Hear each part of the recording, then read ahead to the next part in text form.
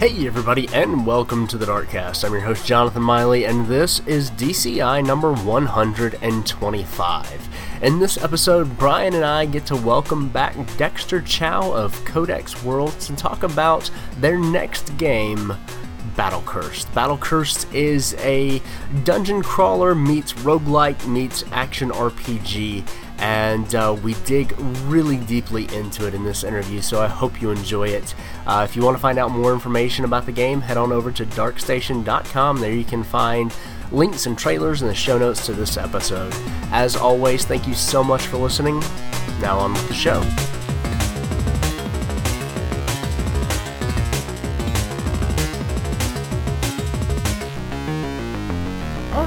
Well, welcome back to the Darkcast, Dex. Normally this is the part of the show where I explain to you how we do things, but I've already done that before. So yeah, welcome. How are you doing? Thank you. I'm doing fine. Still very busy. Still trying to get our two titles out and making a lot of progress there. Fantastic. Well, this is also generally the time where I kind of, get to know you and find out, who you are and kind of what you've done. And I already know a lot of that stuff from the last time that we spoke, which, we did an interview for Infinium Strike. I'll have the link to that in the show notes for people that haven't heard it. And for the people that don't know, if you could kind of give us a brief recap of just, who you are, who Codex Worlds is, and, what you're doing. Okay, so as Jonathan said, we've been working on our first title called Infinium Strike, going on almost 3 years now, and it's an original game. It's a strategy action game that focuses on a giant battleship, space battleship, where you're the weapons officer. So you don't fly the ship, you don't man just one turret. You're actually strategically and tactically in control of all the resources. And so it really is a strategy game that has a lot of different new perspectives on how to manage resources and how to fight the bad guys. Fantastic. And how's production going on that? I know it's only been a few weeks or months since last spoke to you, but how are things trucking along? Still moving along quite well. We last time we mentioned we were finishing up the project on Steam, and that's we're very close. We think we're going to ship within 60 days. Oh wow! Fantastic. Will be announced soon, and we have the we're also working on porting to console, and so that's going pretty well. So that should drop in third quarter. Okay, awesome. You can finally see the light at the end of the tunnel after quite a long development cycle. That's great. Yeah, and just to recap my background a little bit in Codex Worlds. Absolutely.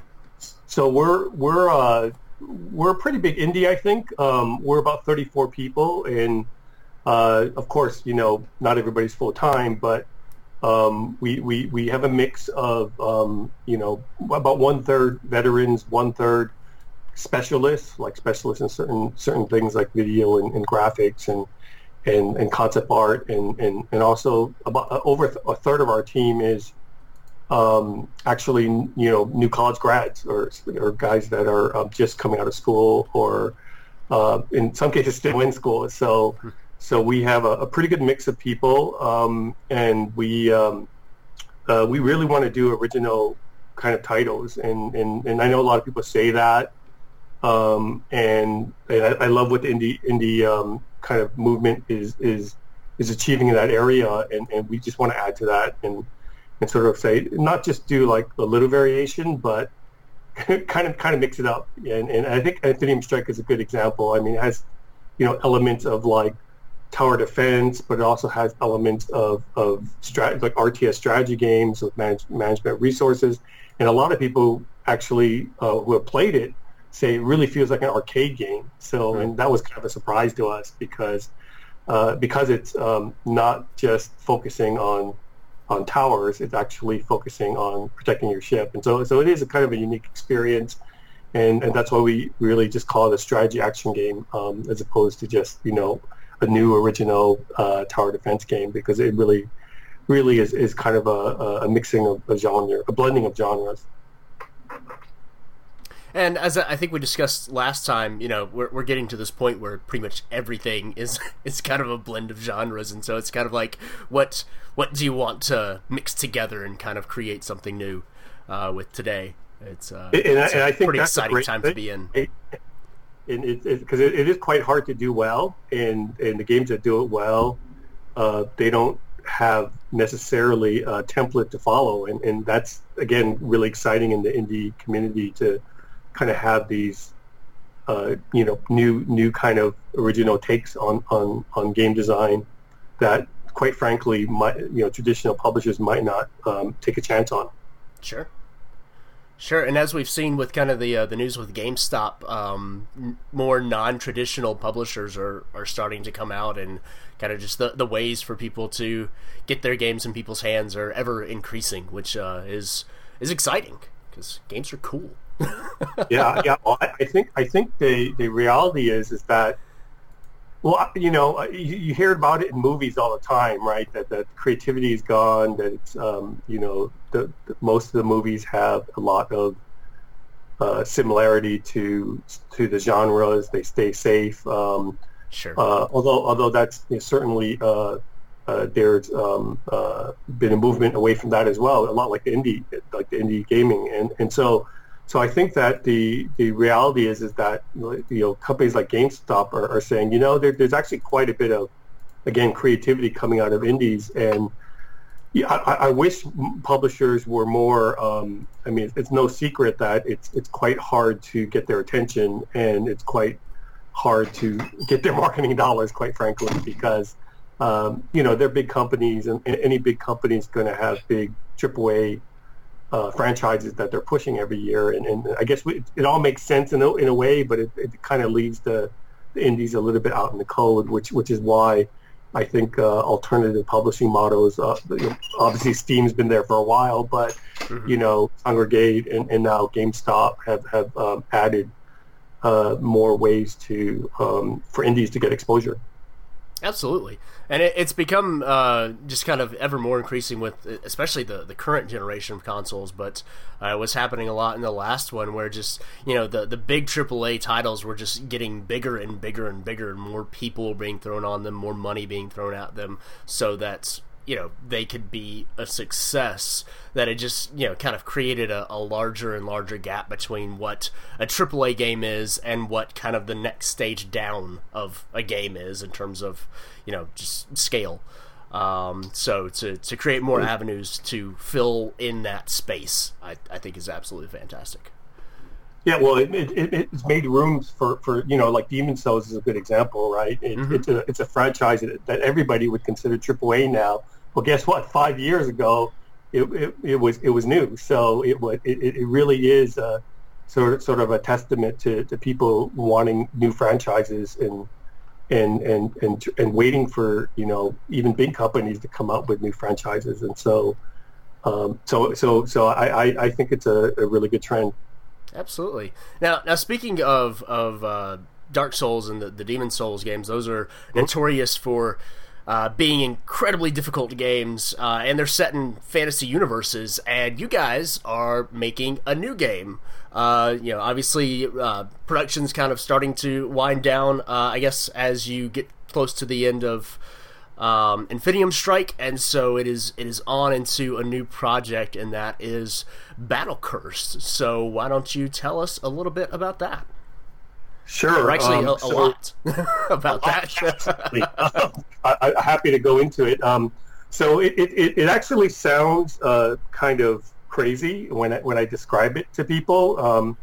The reason why people react that way to our description about it is because it's kind of like blending genres on steroids. And so I'll just explain it first, and then we can go into the details later to see if we really have pulled it off or not. Or I guess we'll find out when people play it. But the idea here is, we have a bunch of, as we talked in our last discussion about old school kind of gamers. I'm a bit older, and I played on the Apple II and a lot of the early PC and Amiga and all those other platforms, and I formed a lot of ideas of what great game design is and was back in the 80s and early 90s, and I feel like a lot of the games that are getting popular now have some roots in some of the early games. So, for example,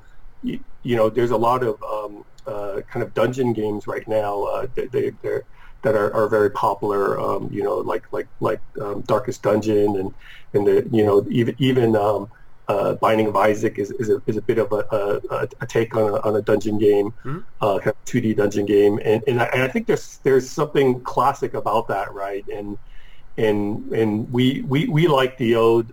We like to take the ode, like classic dungeon crawlers, like Eye of the Beholder, like Dungeon Master, even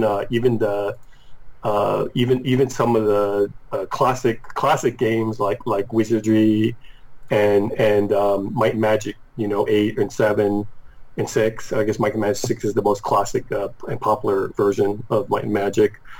Sort of the dungeon experience from those games, and modernize the graphics a lot like Legend of Grimrock did, with 4 or 5 years ago.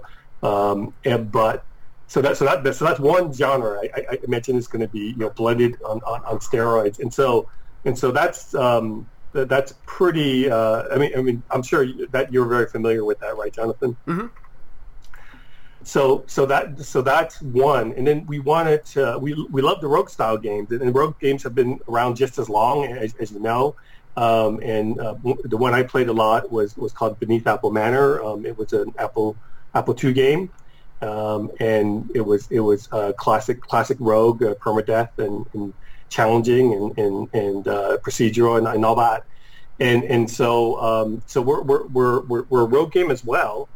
And we have elements of sort of action RPG, meaning the gameplay flow feels like an action RPG, kind of like Diablo. And so if you can imagine mixing those three together now, so you have this kind of classic dungeon crawler feel, you kind of have this overlay of a rogue style game, and then you have sort of the action kind of RPG gameplay. And so with that, I'll let you ask your question. But that's kind of the high 30,000 foot view of our project.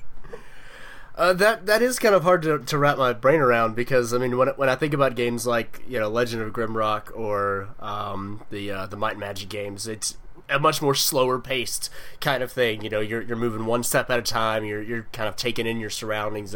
It's very tactical. You're not doing anything quick, because when you start to do things quick, you die.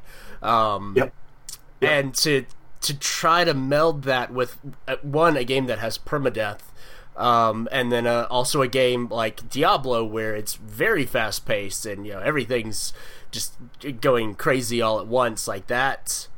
I guess my first question is how do you blend those two kind of games that are generally known for being very fast paced, of kind of dying and starting over again immediately, and then also kind of a game like Diablo, which is based on this kind of ever accelerating loot grind with a more traditional, very slowly paced kind of traditional RPG. How does that work?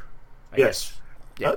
That's the perfect question, and it is kind of hard. And like I said, it is kind of hard to kind of immediately see it, but it is one of the ways that we like to design. Is we like to challenge ourselves, and so this is a pretty big one for us.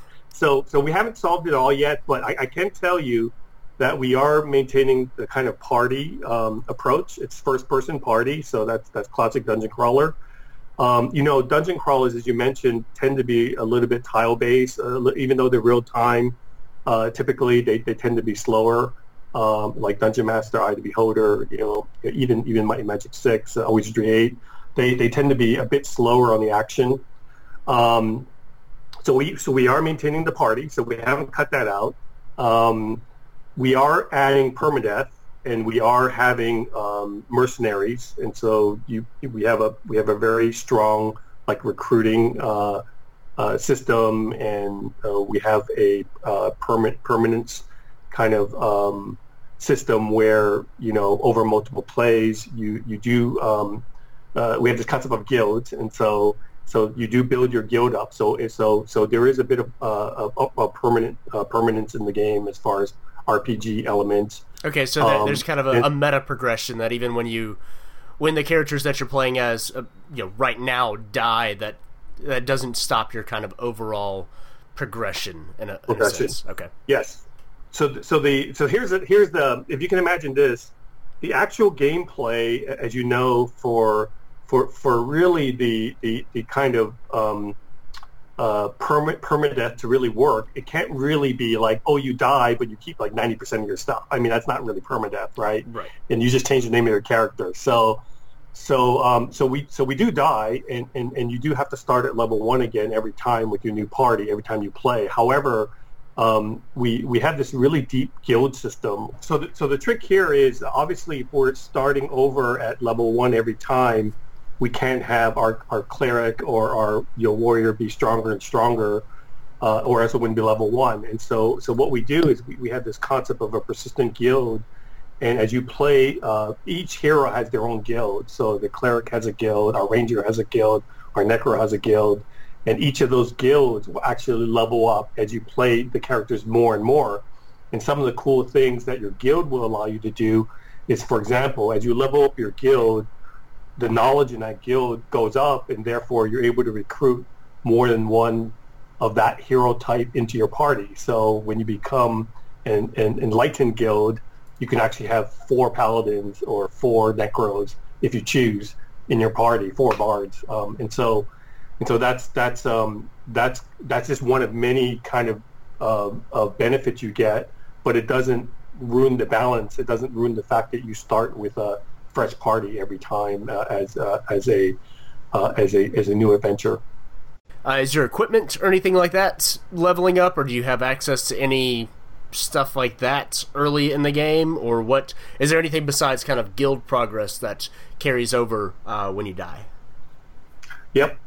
So we're still working that out, but the equipment is less traditional, like Diablo, where where it becomes a loot grind. It's more about picking a few very diversified items. Sort of like League of Legends in a way, where the particular items you pick will have any number of benefits to your character, and the party itself has a leveling system as you go through the adventure, 1 to 20, and that will also enable you to upgrade your armor as you go along.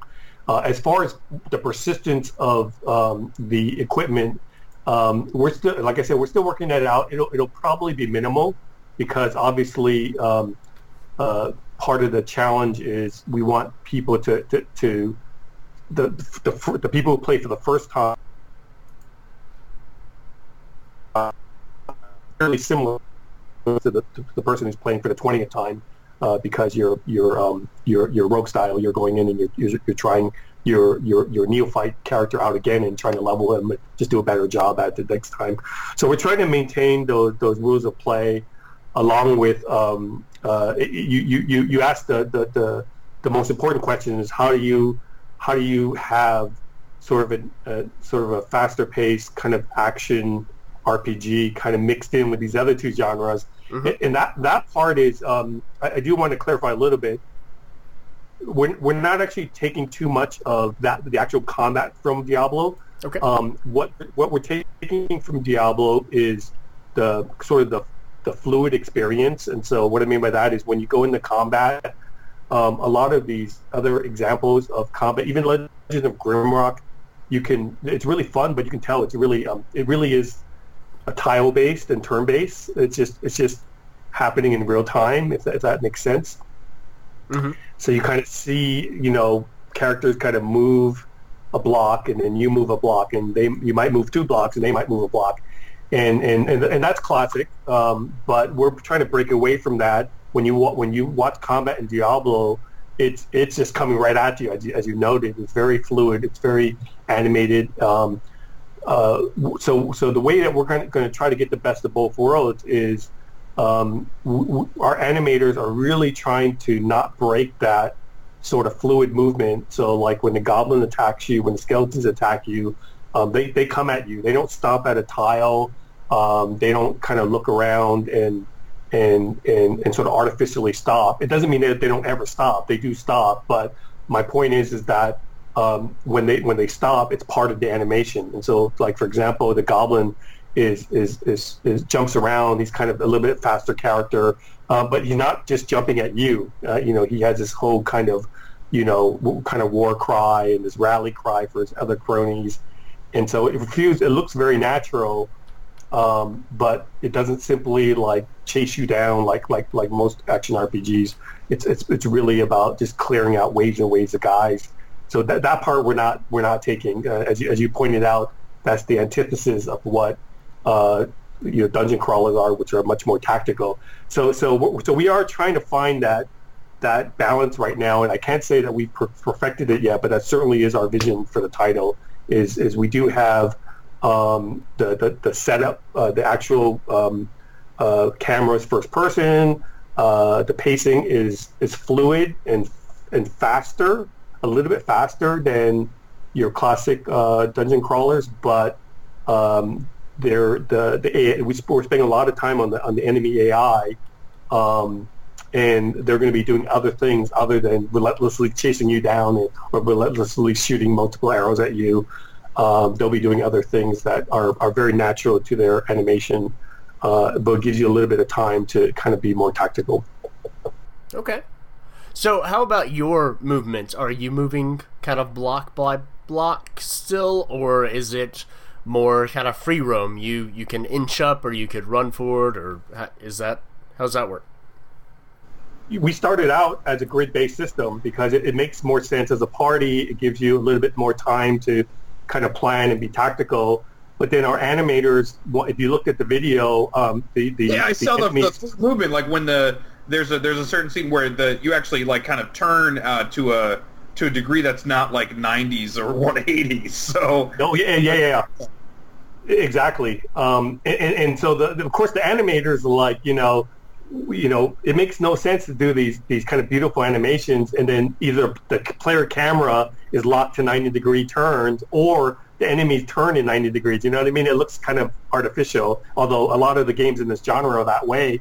But that's why I told Jonathan we're kind of mixing three subgenres, if you will. We have the dungeon crawlers, we have the roguelike or rogue style games, and then we actually have quite a bit of action RPG in there. And when I say action RPG, that's kind of what I'm referring to as the actual look of the game. It looks kind of like an action RPG in the sense that they're coming right at you, or they're always moving, they're always animated, they're always doing things. Like they're not like, when I say they're coming at you, they're not like Diablo where everything just kind of comes at you in waves. It's more like once they become aware of you, they start conjuring up their spells. They start like rallying their troops. So the little goblin guy is going to start like moving around, looking at his other guys, and they start like moving toward you. And so it does still feel like you have some time to do things, but it's definitely not a grid to answer that question. Everything is based on root motion, and so the actual animations drive the movement, and they move where they move, and they die where they die, and all that. So that's the camera's 360. The camera's 360, and there's no locking in place for any reason. So if you wanted to look, I mean, we might not let you go look at the ceiling all the time because there might be some limits, but 360 in the sense that you can look you can fight backwards if you want, if that makes any sense. So you probably die quickly, but we allow you to do that. Yeah, don't do that. But it also, I imagine that also allows for a certain amount of kind of like a tactical approach where since you're not stuck to the kind of pure angles, as it were, you could kind of drag enemies, as it were, like into kind of like choke points or back them up and kind of attack from an angle so that some of your guys would be protected. We already have that happening. I know one guy told me what he does is we have this spell called the Bone Wall, and it's a necro spell. He casts the Bone Wall, and it's in the video. It comes up, but if you have more than one necro, you can actually cast two Bone Walls, and you can actually create a funnel, or you can create a long like barrier, and then they have to walk around it. And then if you have a frost spell, you can cast frost on the bone wall, and any enemy that touches it also freezes. And so you can actually buy yourself a good 5 or 6 seconds. And so we have we have like a dual. I didn't really mention this before, but we have a dual combo system. So one combo system is at spell time. So if you cast, like, for example, a frost spell, and you also cast an arrow, a single shot, you get a frost arrow.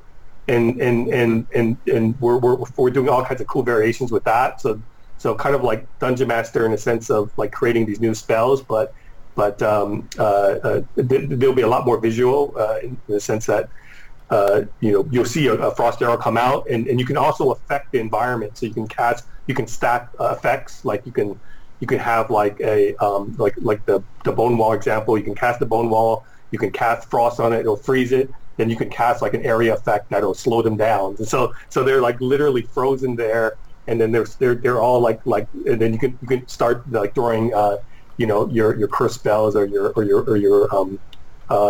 different range spells to kind of do damage as they try to slowly get out of that trap. Are we gonna have like classic abilities like I know you've got the 4 picture here as far as the cleric, the knight, the grave knight, the hunter, and the necromancer. Are clerics gonna be able to like I take it with like such a focus kind of on the undead? Are clerics gonna have like turning abilities or something to kind of push the bed back? So I didn't go into this too much, but one of the things that differentiate the actual heroes as you play the hero over and over again is that each of the hero's abilities you choose. And so you have 2 abilities, or you have 3 total, but you have 2 abilities and 1 super ability. And those 2 abilities you can actually swap out. And so there's going to be at least 6, maybe 8 different abilities. And so you can actually customize your cleric, for example. So your cleric can be more offensive if you want. It can turn undead. It can have holy water. It can do different types of attacks, or you can have it be sort of a healer type of cleric, or it can even be a combat cleric. It wouldn't be as effective, but you can have it do a double duty, right? One can be a heal, and the other one could be an attack, and so we can do at least some attack.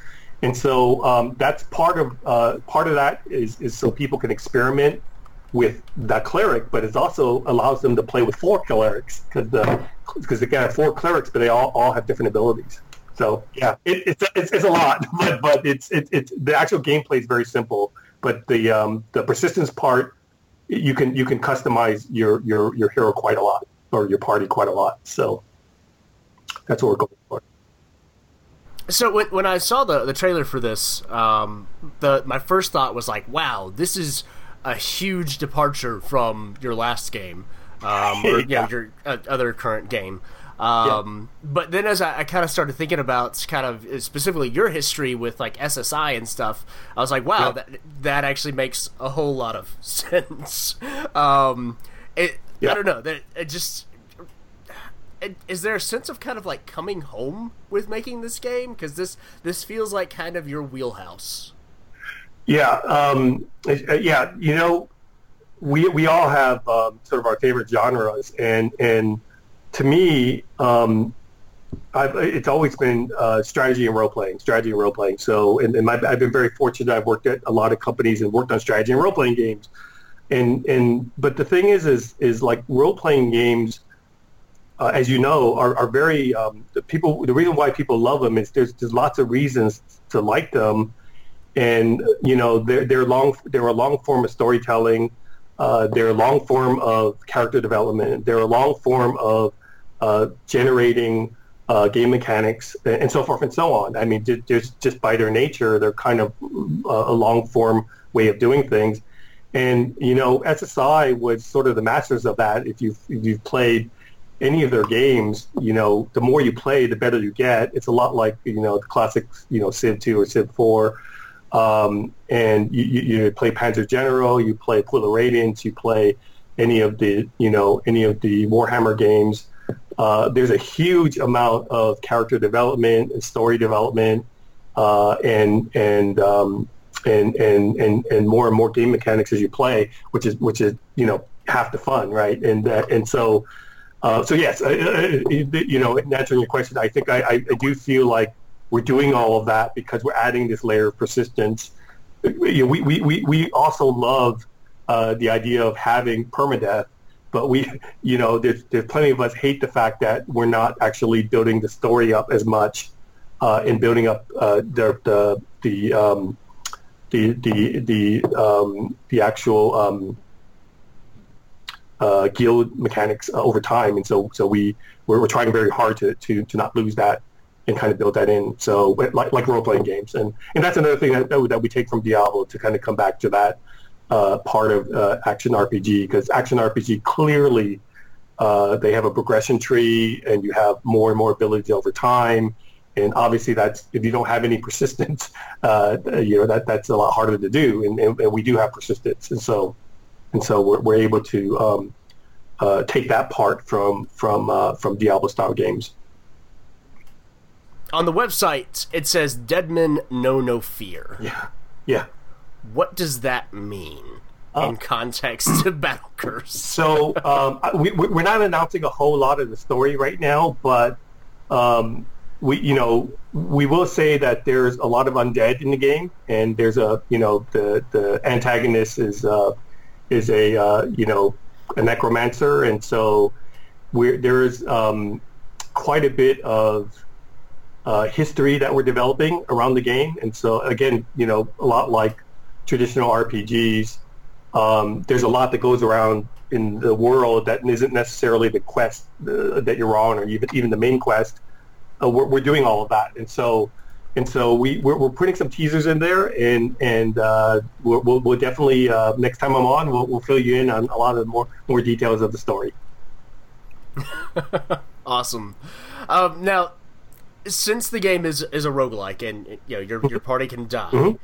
and there are dead people all around in this game. Yeah. And you don't have to answer this if it's some kind of spoiler, or we can cut this question out. Sure. But is there any chance that you can come up against your old party members and have to fight them?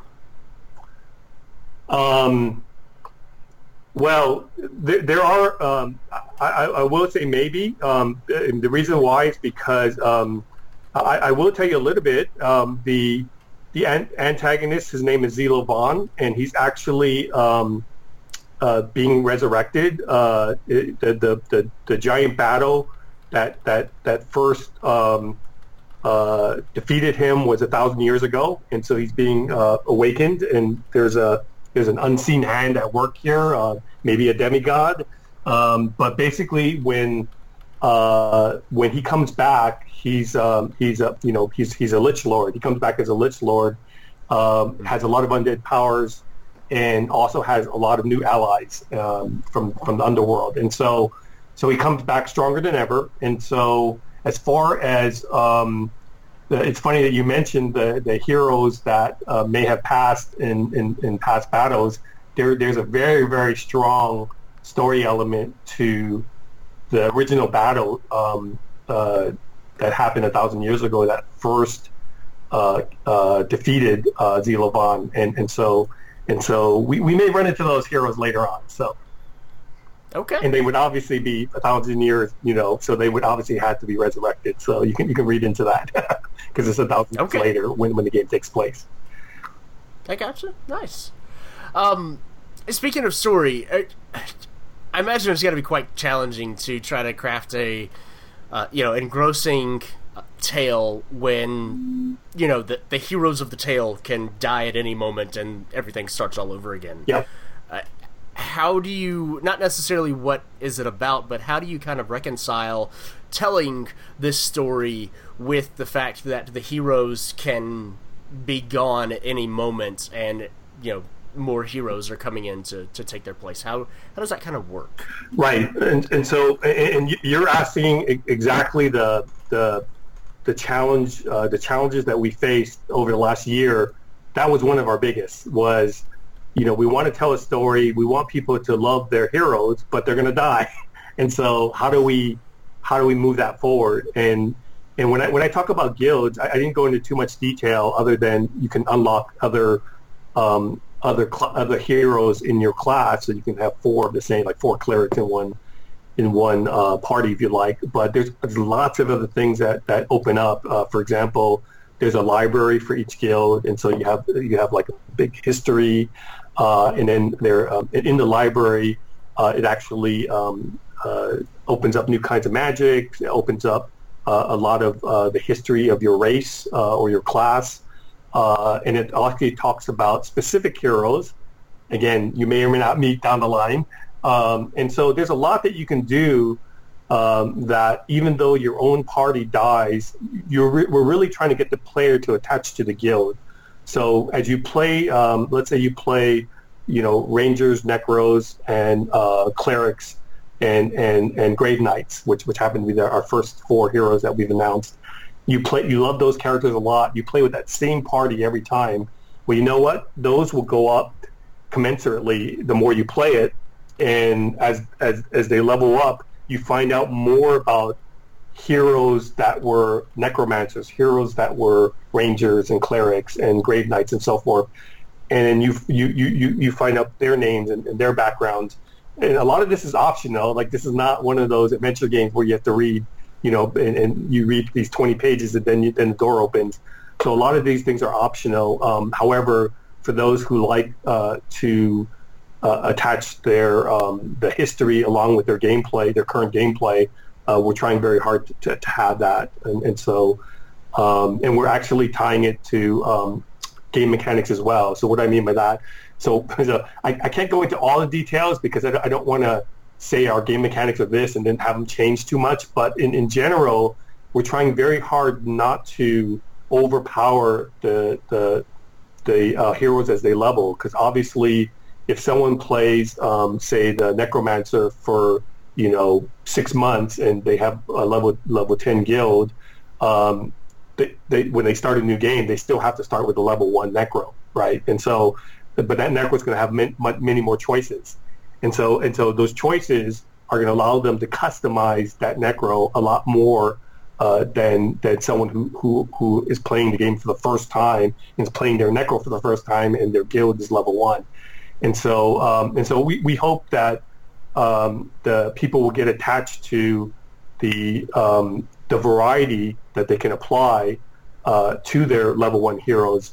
And like I said before, people, one thing we're very generous about is if you want to play with a certain class, you will be able to play that class. It's not like when we do the whole mercenary thing, it's not like you're waiting for this.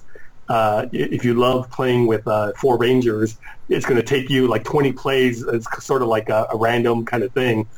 No, I mean, there's plenty of ways for you to kind of, one of the things that we're allowing people to do is to spend money to recruit their favorite types of heroes and store them at their guild. And so the storage of these heroes is part of the growth as well. As your guild gets stronger, you can actually stockpile more and more mercenaries that are ready to go at a button click when you do your next adventure. And so there's all these ways to add, again, using that word permanence. There's all these ways to add permanence without ruining the whole rogue-like gameplay.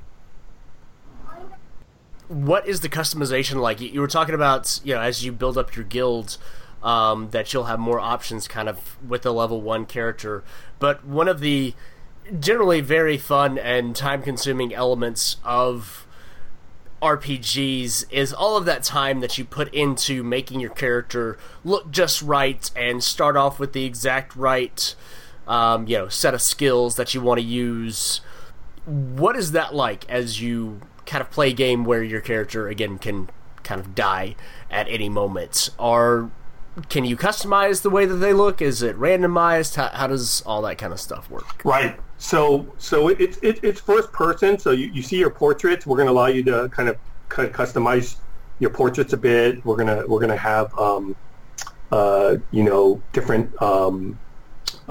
different kind of updates to the portraits, like promotional updates or maybe early access update, things like that, where you have special like frames or icons on them.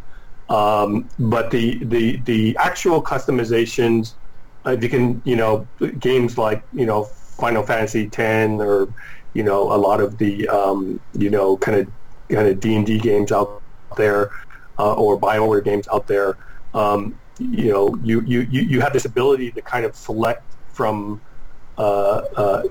basically a tree, right? It's almost like a tech tree where you can sort of decide how you want to build out your heroes over time, and we absolutely let you do that. In fact, we let you create templates where you can have your favorite hero setup, and you can have that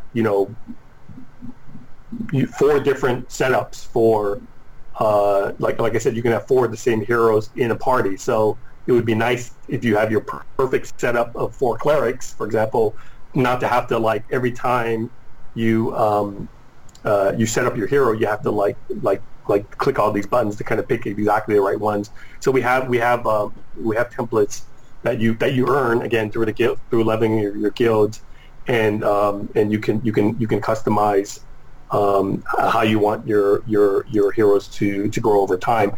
And so you have the actual hero itself. It actually has their growth elements.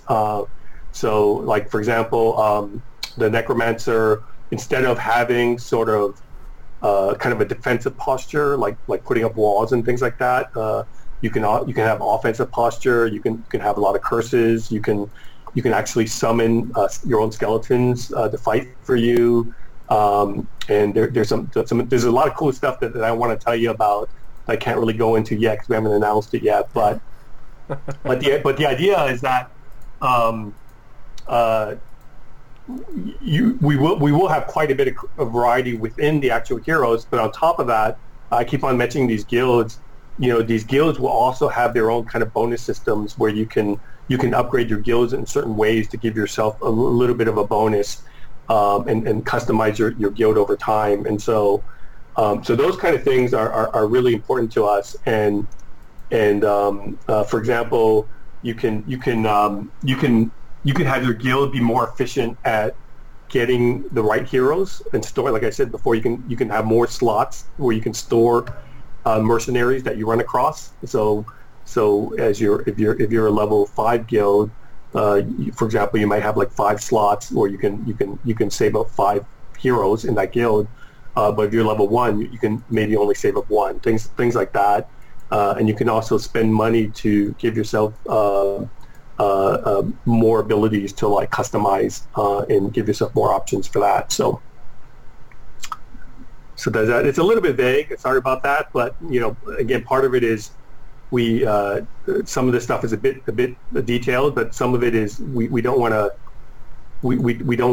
tell you things that are going to change, that are really up in flux right now.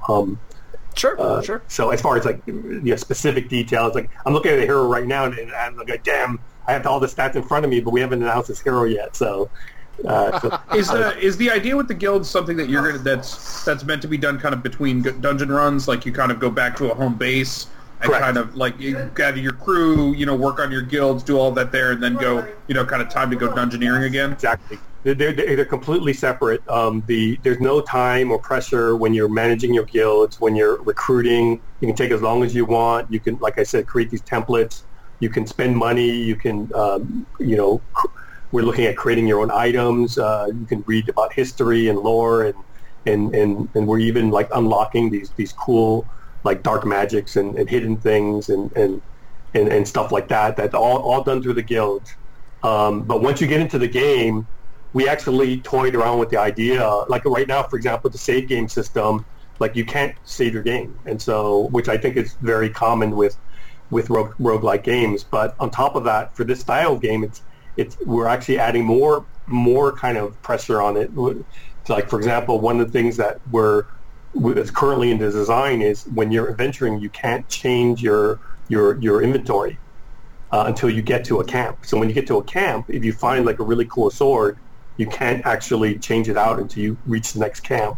So you get that sort of wizardry feel of, oh no, I have to get back or else I'm going to lose this, right? It's a little different. You have to get to the next camp in order to use this legendary dagger that you just found. And so you're like trying to get there, but there's like 40 skeletons in front of you. It's like, am I going to make it type of thing. So there's a lot of short-term goals when you're adventuring. And then I was telling Jonathan earlier, we do kind of adhere to the roguelike rules where essentially when you die, you die. And it's not like, oh, now you're the cousin and you have all these we don't do any kind of weird storyline stuff like that, or you're a ghost or whatever. I mean, you have to recruit a new hero, but it could be of the class that you like. But by the way, again, going back to the persistence part of the game, that's more like traditional RPGs where you do stuff and stuff opens up, and they just open up at a camp before you do a lot of the persistent stuff, and when you're actually playing, it feels like a roguelike game. You're under pressure, and you're trying to go deeper, and even though there's more tactics, it's not meant to be a slow game. It is in that sense. There's some tension there. We're trying to have these battles be very, I don't want to say Diablo-like, but very much more action oriented than, again, the traditional dungeon crawlers. Yeah, so you said Diablo-like earlier, so you've already said it. Well, he also then said legendary dagger. So I mean, Diablo-like. I mean, you got your action there, but really, I mean, we're talking about loot dropping for people. I need to hit a gelatinous cube and find something inside of it. So that's that's definitely Diablo. There's many layers to Diablo, right? It's when I say Diablo-like, I specifically said we're not trying to do the monsters attacking you in waves. We're not taking that away, but we are trying to do kind of the fluid animations, and kind of everybody kind of moves in real time, right? There's no like artificial stopping and turning and stuff like that. So we are trying to take that from Diablo, and we are trying to take some of the persistence part, like when you build up your necro or you build up your characters. Obviously, you're unlocking your skill tree. We're clearly doing that as well. Sweet. Now, you mentioned, at least in the current version of the game, that you can't swap out equipment during kind of normal gameplay. You have to get to a camp. Correct. I assume that means there's no weapon degradation then, because that seems like that wouldn't really work too well when your first legendary sword breaks and now you have no weapon. Correct. Yeah. Your weapons don't break, and there's going to be a lot of requirements for the more powerful weapons, and so your party all levels up together. And so if there's right now there's 20 levels. So as you level up, of course the type of weapons that you can use will be more powerful at the higher levels. And so there, and we're not going to be too stingy with because the actual missions right now, we're not making them too long. Like, we're not expecting an adventure or a mission to be longer than half an hour, right? We think they're going to be between like 10 and 20 minutes, and for like the really long ones, maybe 30 minutes. But there's a whole storyline, there's acts and all that kind of stuff, and so each act would be like between like 20 and 30 minutes is our goal. And then we basically put one or two of these camps in each of these acts. And so you can imagine, that in hopefully every 10 minutes or so you run into a camp, and it'll allow you to kind of beef up your inventory, beef up your characters with the latest stuff that you found in the previous 10 minutes. Cool. Yeah, and that might fall. We might fall flat on that. I mean, we have to test it, because we understand that there's people that will say like, "Oh my God, I'm level 5. Why can't I equip my level 5 like super, legendary dagger?" And we might have some of that. But again, that's what playtesting is for. We would love people to give us feedback on that. But currently, that's our vision. Very nice. Now, as of kind of sat here listening to kind of what Battle Cursed is about, I feel like the more fluid version of the kind of more traditional dungeon crawler makes a lot of sense of kind of bringing not necessarily bringing it into the 21st century, but in a way kind of bringing it into the 21st century. What was kind of the inspiration behind going with the roguelike elements to the game? Why go that route? Because while it makes sense kind of from a broad perspective, I'm interested in why you guys chose that. It's because of the tactics part. I mean, we touched upon it a little bit. I mean, we're planning like types of little mini tactics that you can play during the game, and we really felt like that's what roguelike games do very, very well. Is it allows you to do what if scenarios just all day long, right? It's like, well, what if this? What if that? What if that? And if you think of the permutations we have, I mean, we have one of the guys on our team is a theoretical physics major, and he did the math at some point, and it was getting into the billions of permutations, and it's simply because we have this kind of fluid system where it's a combination of unlocking and locking in people. In other words, if a hero only has 2 abilities, but you can have 4 of the same hero, and you can choose from 8 different abilities, then you can have 4 of the same heroes with each one of them having different abilities. And imagine all the permutations there, and that's just one class. And then we currently have 10 classes. We're entertaining 12 classes at this point. And so to get back to the question of roguelike, really it would be completely convoluted to expect a player to I know a lot of games did this. Like I remember, I think the original Dungeon Master had 16 classes that you could pick from in the Hall of Champions. I mean, that's cool, and some people went back and they played, the heroes over and over again. But we felt like creating the structure ahead of time creates variety in gameplay from the hero perspective. And also, I didn't talk about this at all, but one of the technologies we spent a long time creating is the procedural generation of the dungeon. And so that's another, it wasn't like, oh, we have this cool tech, let's make this game like that. It was more like, we want to make the player try all these different tactics, but it's going to be more fun if not only if the battles are a little different, but actually the layout in the rooms are different. And so we have that as well. And so we do have a very, I think it's a very sophisticated, I personally have not seen a system as sophisticated as the one we're doing for procedural generation, certainly in this type of game. So we have very, very different adventures every time you go through, as far as look and combat and puzzles and everything. So and a lot of that is rogue, right? A lot of that is rogue, as you both know.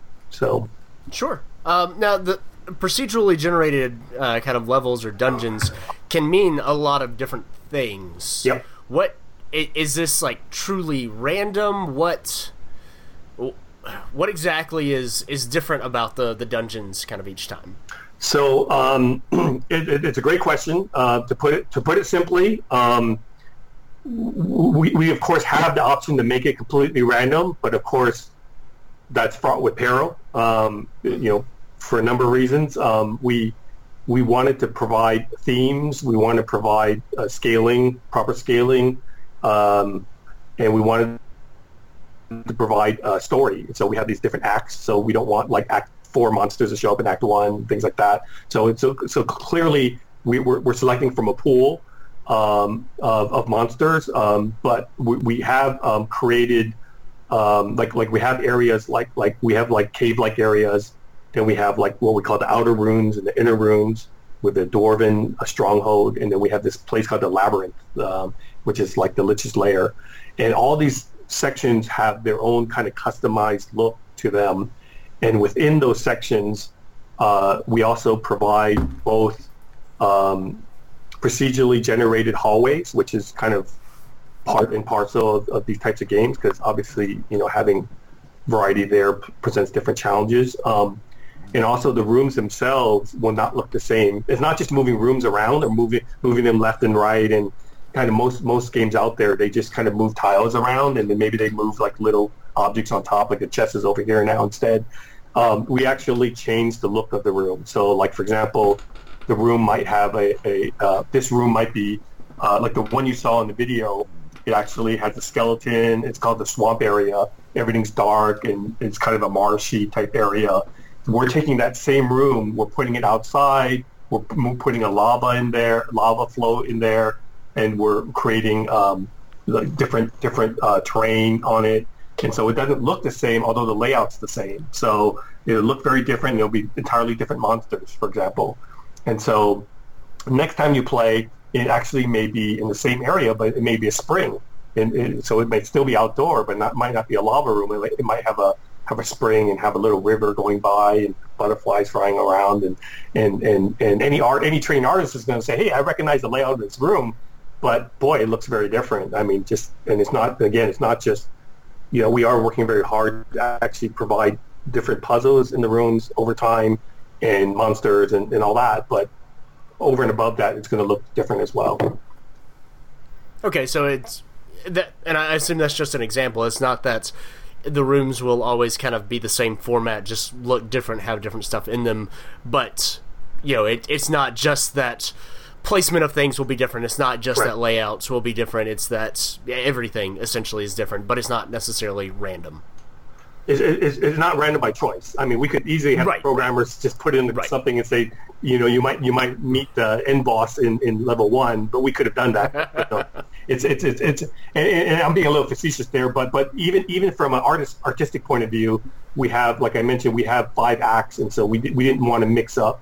Like we have the Dwarven Ruins, which of course has like nice ornate buildings and stuff. Obviously, we don't want that showing up in the caves, which have no sign of like buildings or anything like that. So we have tile sets, and we randomize we procedurally generate within those tile sets, and they are in very different orders. Like you might play one time, it might be a 3x3 room.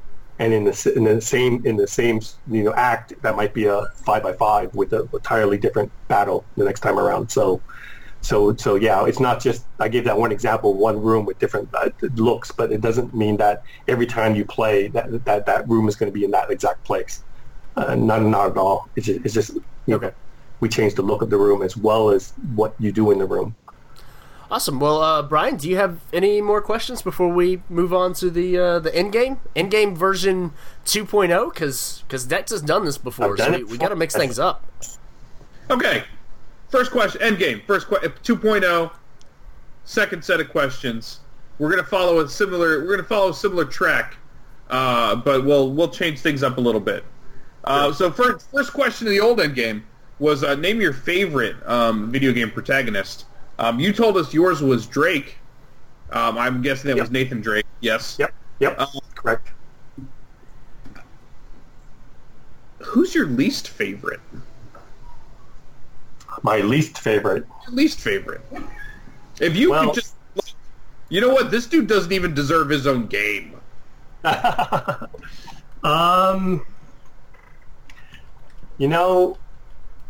gonna say an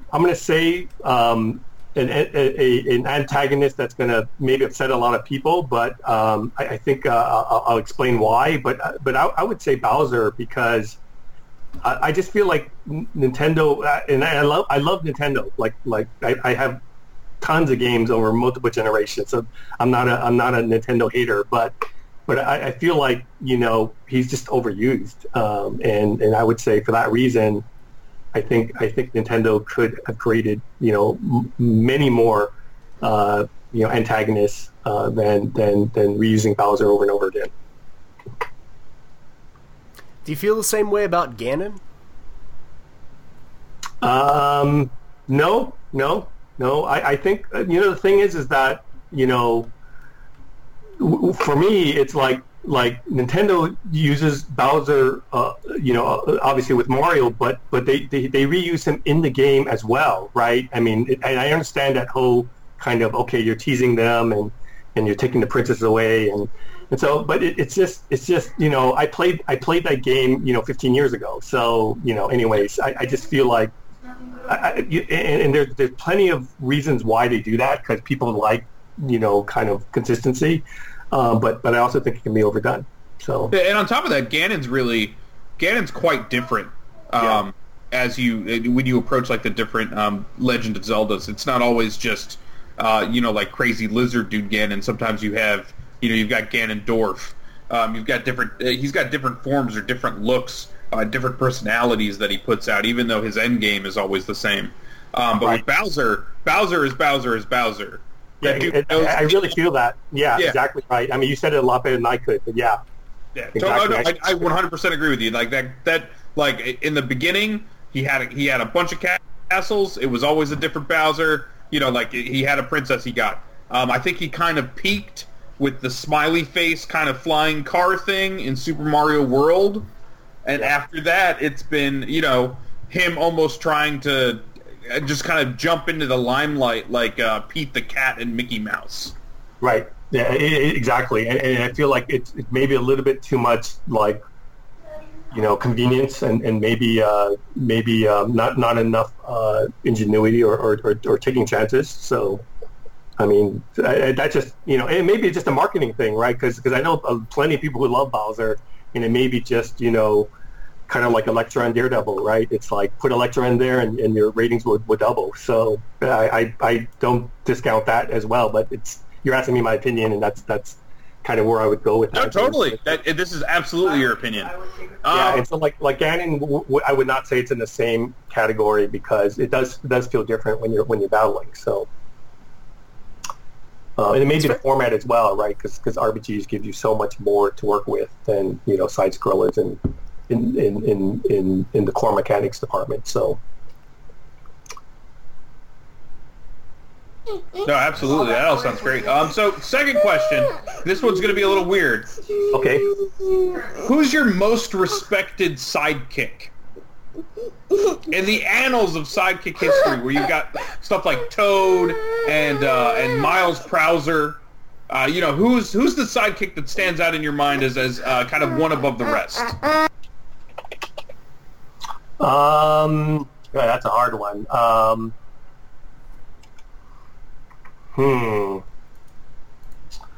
I would say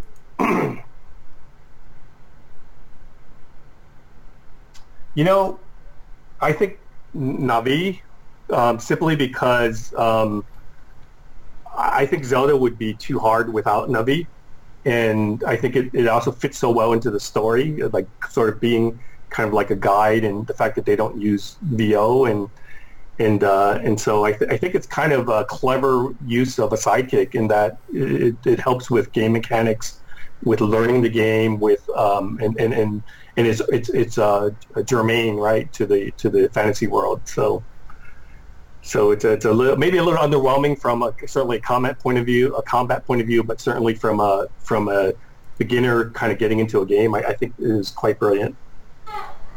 Yeah, Navi's like one of those like real divisive characters because on the one hand it was a real interesting way for Nintendo to kind of deliver information to Link, as it were, and on the other hand, like, could they possibly have picked almost a more annoying way to do it? Well, sure, that's fair too. But imagine if they didn't have that character at all. So. I think it's I think it works. It works in. Oh, it does.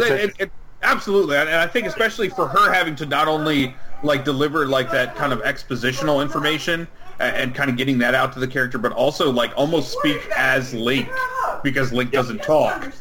There's a real big burden that falls on kind of a little tiny fairy. Well, and the other thing that I think is brilliant about Nintendo is they really understand information flow.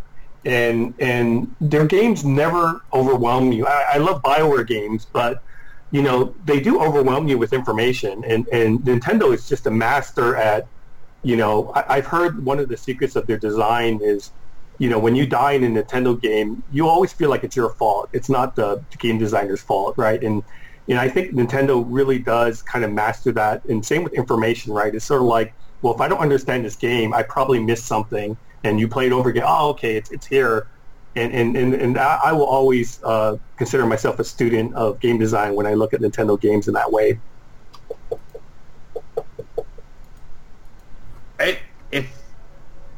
if anybody's been doing it better for longer, they're not. It's not. There's not very many of them. That's right. Nintendo definitely knows what they're doing, and so I definitely agree with that sentiment as far as if you die, it's your fault. You know what you did, and that I think that's the important thing too, is the fact that you know what you did, and you know where you need to get better, and it's a matter of kind of challenging yourself to get better at it that way. Yep. Yeah. Yep. No, totally. So at this point in the end game, we normally do a kind of a trend trope back and forth. You gave some great answers last time. This time we're just going to skip right to the heart of the matter. In a probably a little under 2 months, we're going to be at E3 again. Yep. What's the biggest thing you're looking forward to? That's going to be, one thing. It's kind of hard. I mean, I'm as fascinated by virtual reality and augmented reality as the next person. I've seen a lot of videos. I've tried a bunch of them.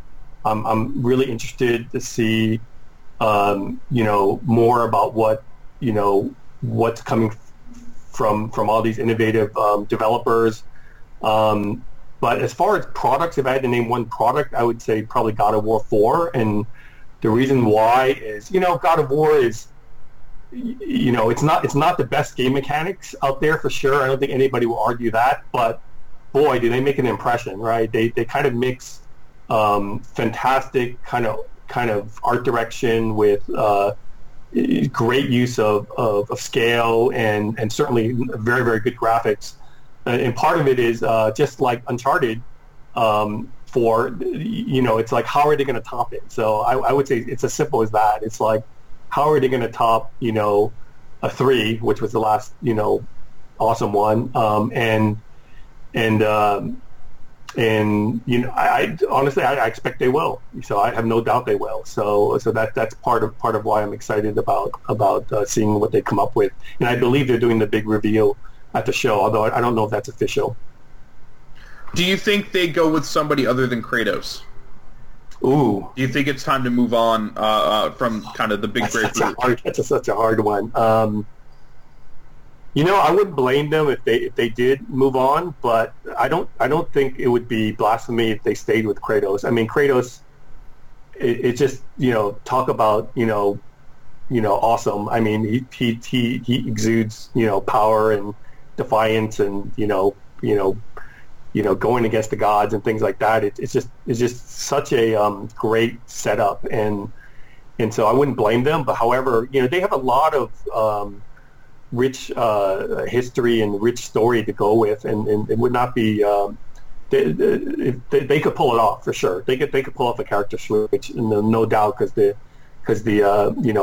is story driven, but it's quite honestly, I think the story is in many ways, or the backdrop is in many ways stronger than the character, because a lot of it's based on mythology that we all know and love. So,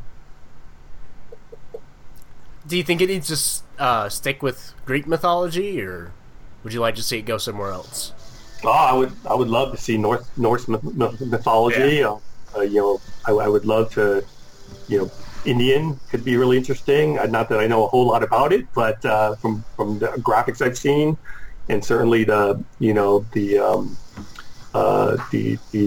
education part of learning more about it, it could be. I think cultures. I'm Chinese. I don't.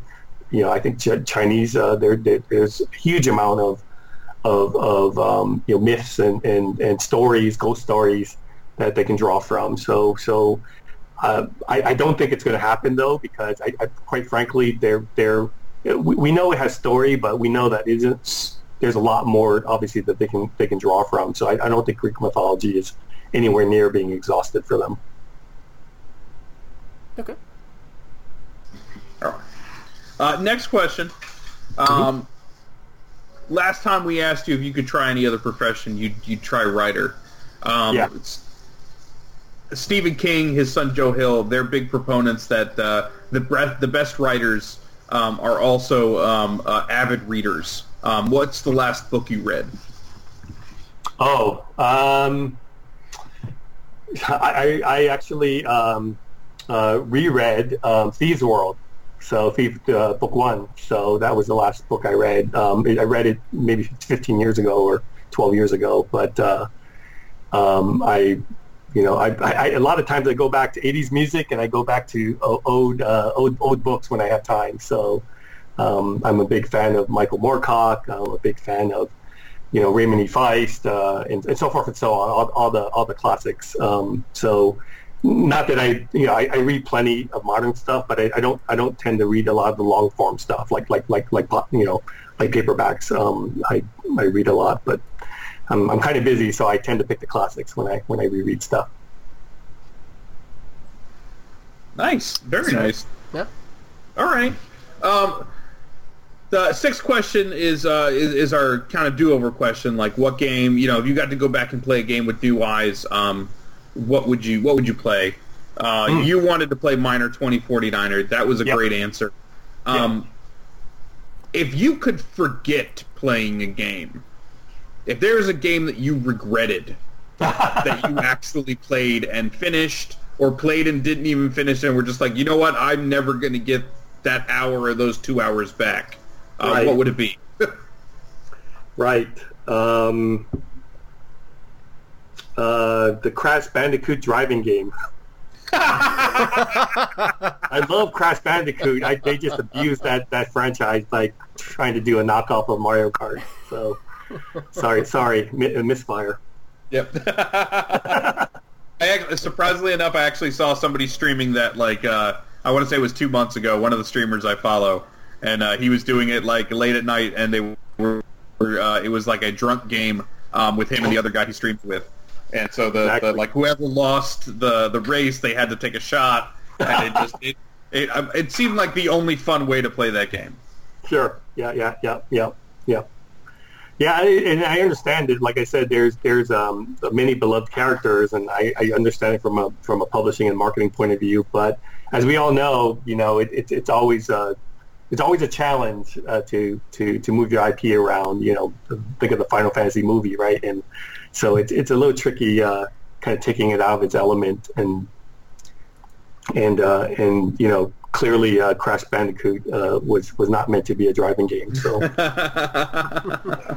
we now know. I speak like I'm a fair answer, right? Of course, I wouldn't have known at the time, but no, we can laugh about it now. And finally, when we last left off, Toad had told you that you had made something unique before he let you into the Mushroom Kingdom.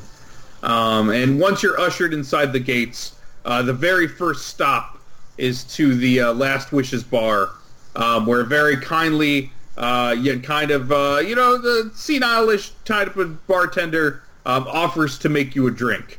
What's the first drink you have in the afterlife? Oh, in the afterlife? Oh, my God. Bloody Mary. A Bloody Mary? Yeah. Very fair. Yeah, it's I guess it's death, right? So it is. It totally is. You're done. It totally is. I mean, I'm not sure I even enjoy it. I don't think I have taste buds at that point, so I don't think it really matters. They're offering. You take. They offer it. It's you take it. You do what you can. Yep. That's it. You are the first person to do this twice. Awesome. Dexter, you are immortalized. I enjoyed it quite a bit. You guys asked great questions, and when we have more to talk about, I'd love to do this again. Absolutely. We'll be here. Okay, awesome. Thanks, Jonathan. Thanks, Brian. Thank you, man. Talk to you guys later.